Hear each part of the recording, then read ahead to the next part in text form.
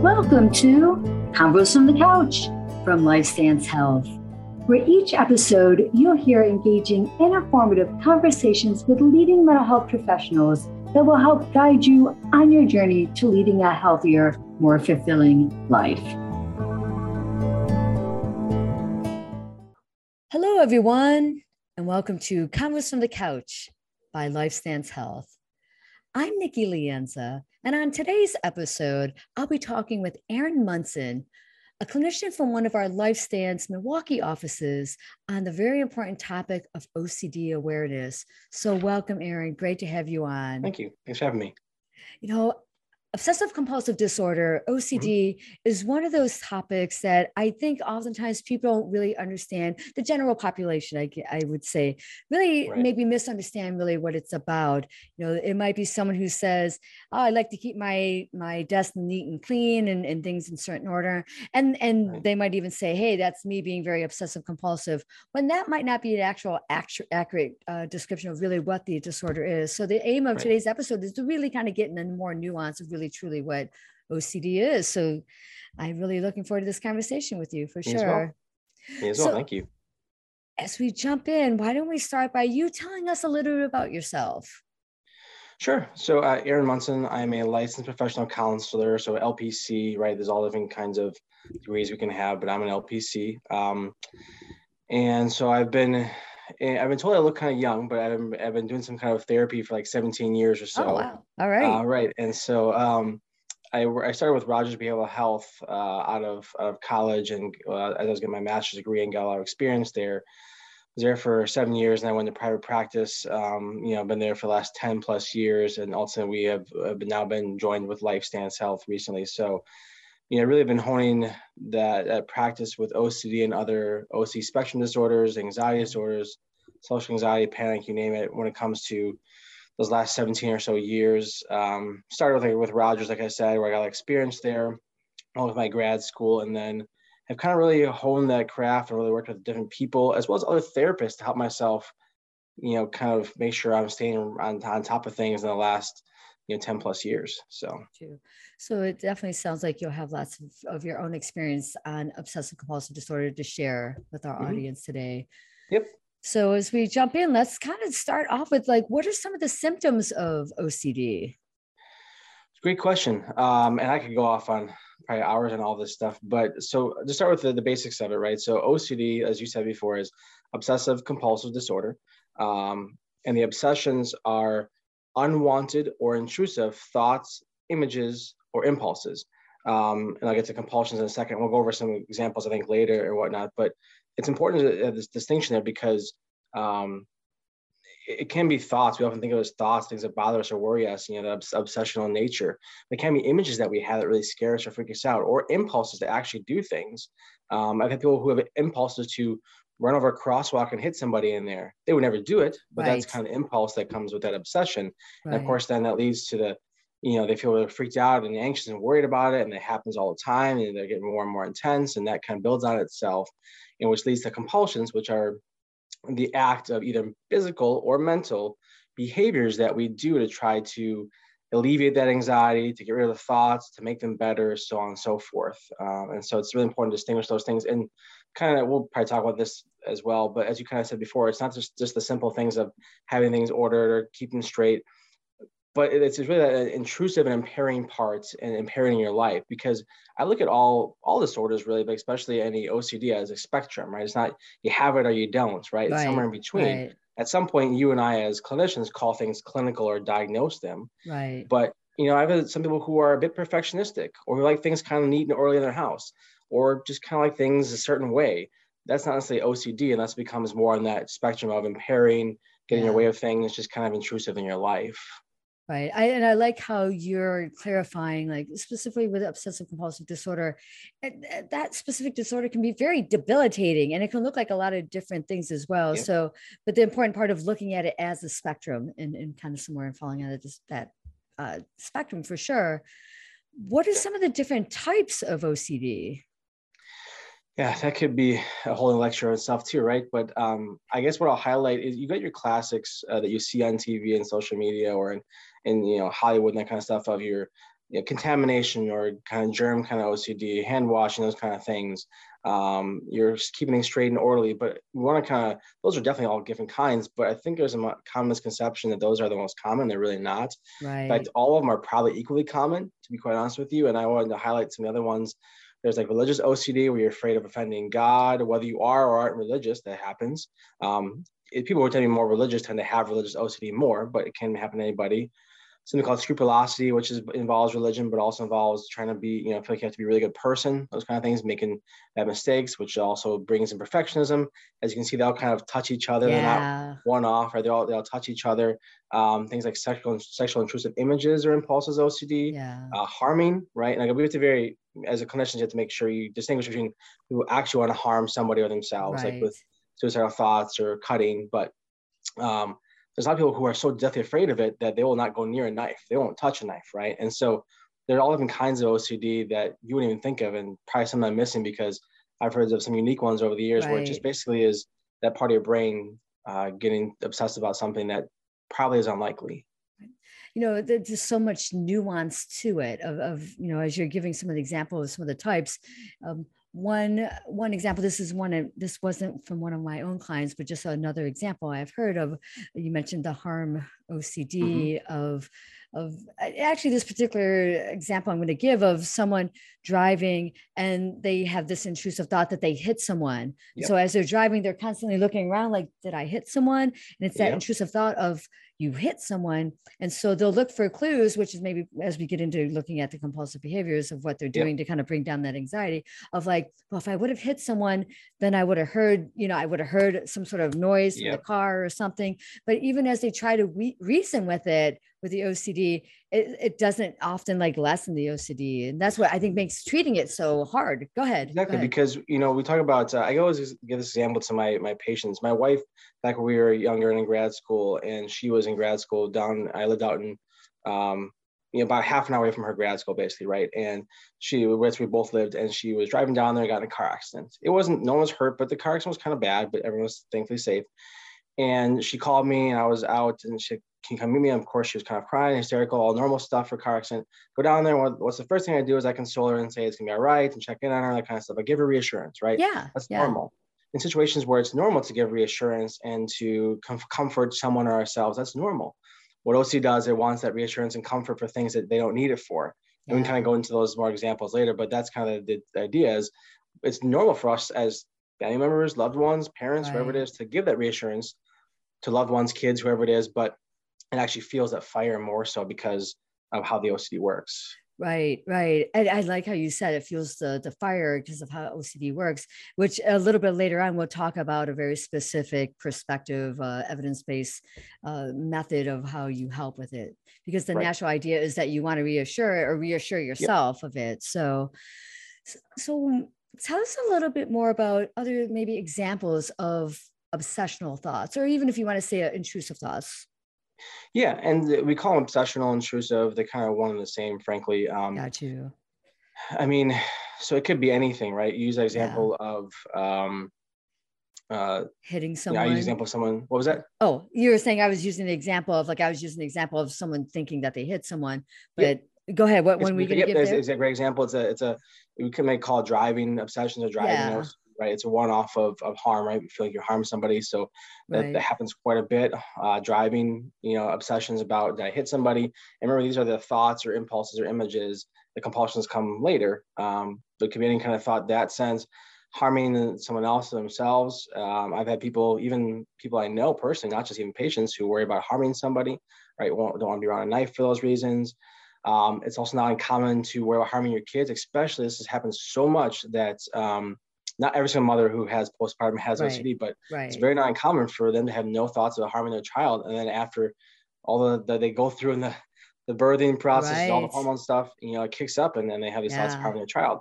We all as parents tend to worry about, are we doing the best for our kids? But this goes above and beyond that, this intrusive image stuff or impulses, sexual of nature to themselves, to yeah, other people, to random people.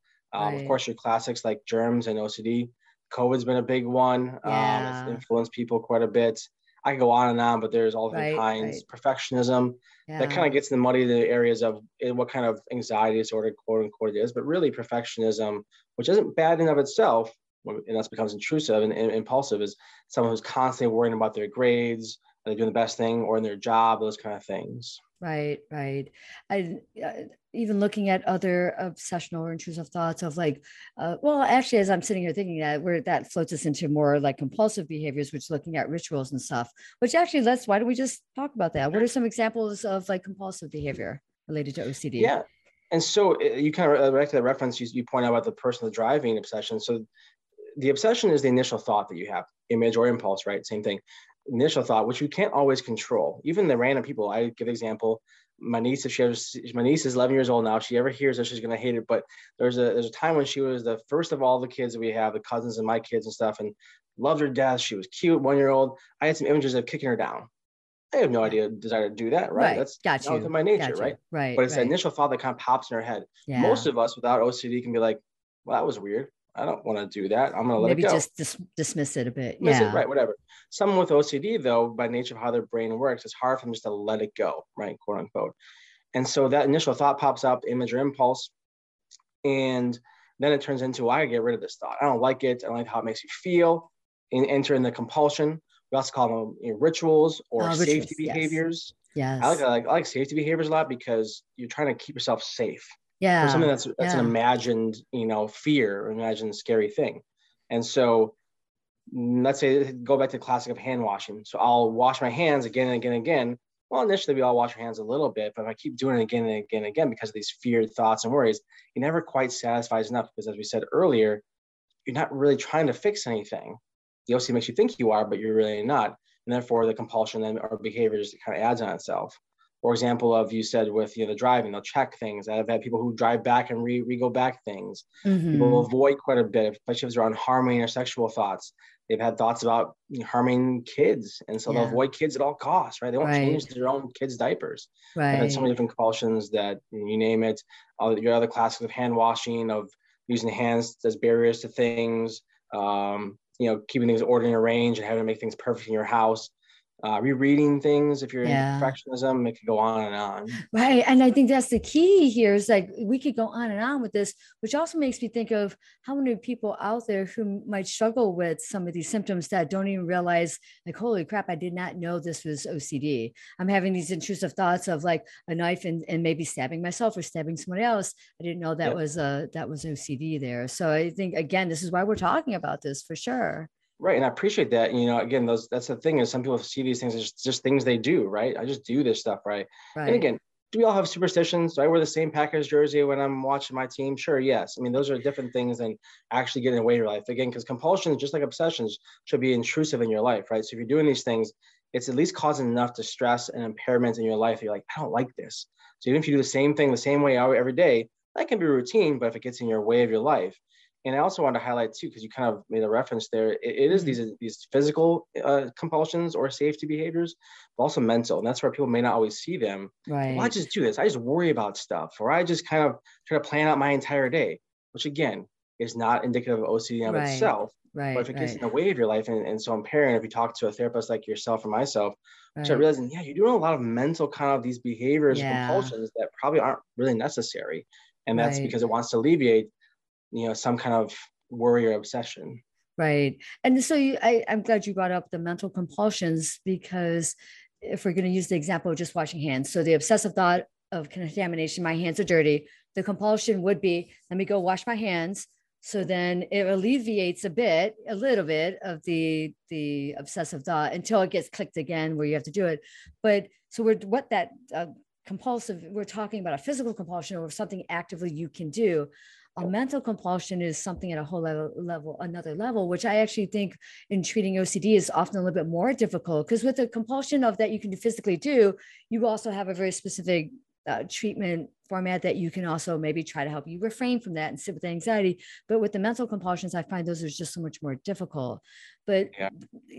before we continue maybe to talk more about mental compulsions, let's talk about maybe a very specific therapeutic format that is often one of the most evidence-based ways to help with OCD, which is exposure response prevention. So can you tell us a little bit more about what that is and some examples of it?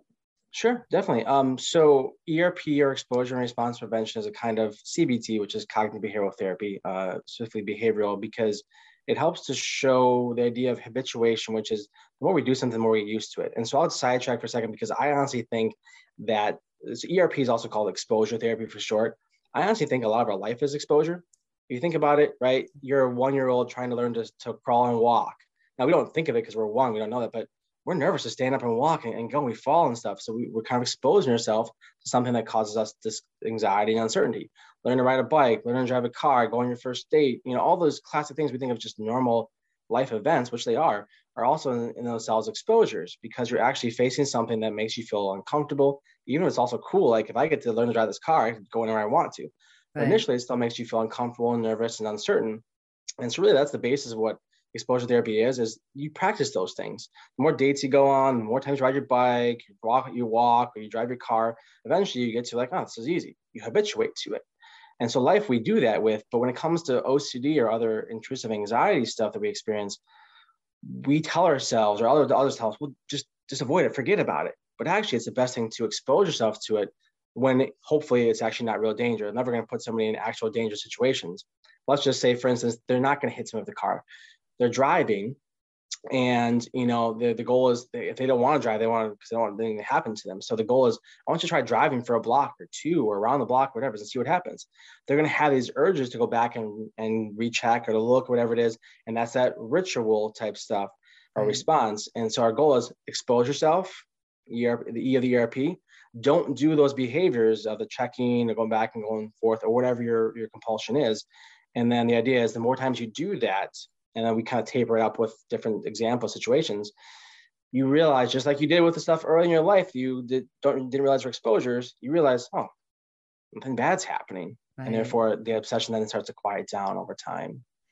Those are great examples. Oftentimes when I'm working with clients and trying to use ERP with them as well, I'll use the example of how we habituate. For example, if we're around someone who we can tell is wearing a lot of cologne or perfume, and it's like, it smells like so much and so strong, and you wonder, how can they not smell it so strong for themselves? Well, we might put on cologne and not be able to smell it as much. So we put on more until we can smell it. It's because we habituate to the smell. It's similar. It's a similar idea behind exposures as well. The idea is exposing ourselves to it, to habituate to it, so the response to it isn't as intense. Exactly, right? Whether that's a physical thing like smelling something, or like I mentioned before, when we're learning to ride a bike, or just anything in life, the more that we do something, the more we practice at it. I take sports, the more you practice it, the more you hopefully get better at it, get used to it. It's just that these things are scarier because they're seen as, weird or odd or just intrusive. And so they don't want to face them. They'd rather avoid them. Right. Now, I know we had a conversation previous to our recording today I was sharing with you my perspective of ERP. It's not always very warm and fuzzy, meaning, when I'm working with my clients, my goal is, especially if I'm just working with just general anxiety and things that might be stressing them out, is to help them contain that anxiety and teaching them coping skills to help kind of contain that and stuff like that. But that's not what we're talking about with ERP. And can you tell us a little bit more from that point of view? Sure. And it's not fun, right? So I always reference that when I tell people, and I referenced this one time. I remember I was working at Rogers years ago, and I had this one client who was really challenging herself really hard, and it was hard for her. She'd been doing it for weeks, and it was hard. And that's where she'd come to a program where I'd see her daily. At one point, I was smiling, and I'll tell you why in a second. She's like, "Why are you smiling? This is causing me so much kind of anxiety and grief. I don't like it." And I said, "I'm smiling because I know you're making progress, and you're facing these fears that are really hard for you. So it might seem like we're like enjoying in this stuff, like we're pushing you too hard. That's because we know that's going to help in the long run. And it is hard work." I always say to people, I say, you've got to be ready for it. And I truly mean that. Like, you come to my office after the first few sessions and you're like, "I don't know if I'm ready." And I'm like, well, let's get to the point where you can be ready, because it is truly hard work, and it's not warm or fuzzy. It's tough stuff. Yeah, I agree for sure. Yeah. Any other takeaways you'd like to share about obsessive compulsive disorder? So I guess, I mean, we could go on, like I said, for hours, and Right. anyone's welcome to contact me or anybody else who, is specialized in to get more information if they want to, just to hear about it, Right. whether you suffer with OCD or not. The thing I would just say, often people, and this probably applies to a lot of mental health disorders, but OCD in particular, they think they're weird or abnormal, no one else Yeah. has this. A lot of research studies that I've seen over the years range from anywhere from 3.5% to 5% of the population has OCD, which that's just the reported cases, right? Yeah. And Yeah. that's like millions of people. That We're talking about those who is. have it, right? Right. Right. And so I think it's important to know that you're not alone. You're not weird and crazy. Right. Majority of people that I work with are normal, everyday people that you would Yes. see anywhere else, Right. teachers, whoever it is. And Right. it's just that they're inside their head. I have a guy right now I'm talking to who's he's a prominent business person, right? And so the idea is like they're very functional. It's just that this Yeah. stuff keeps them from doing things. Yeah. Some people aren't functional, and that's OCD can be very intense and severe. Right. Most Right. people are, and it's just they think that they're weird when they're really not. Right, right. You know? So I love the fact that you just help people realize that you're not alone. There are so many more Yeah. millions of people that also struggle with this. I would say OCD can be a beast. And if you're able to function with it, great. And I know there's a lot of people who can't, and that's okay too, because hopefully you're getting help and you're working very hard at trying to help yourself with it for sure. So Yep. thank you so much, Aaron. You're This welcome. was really informative. And I do hope we reach a Yeah, lot of people who are like, my gosh, I didn't realize I was really struggling with OCD. So me thank too. you again. You're welcome. Appreciate Thank you. you.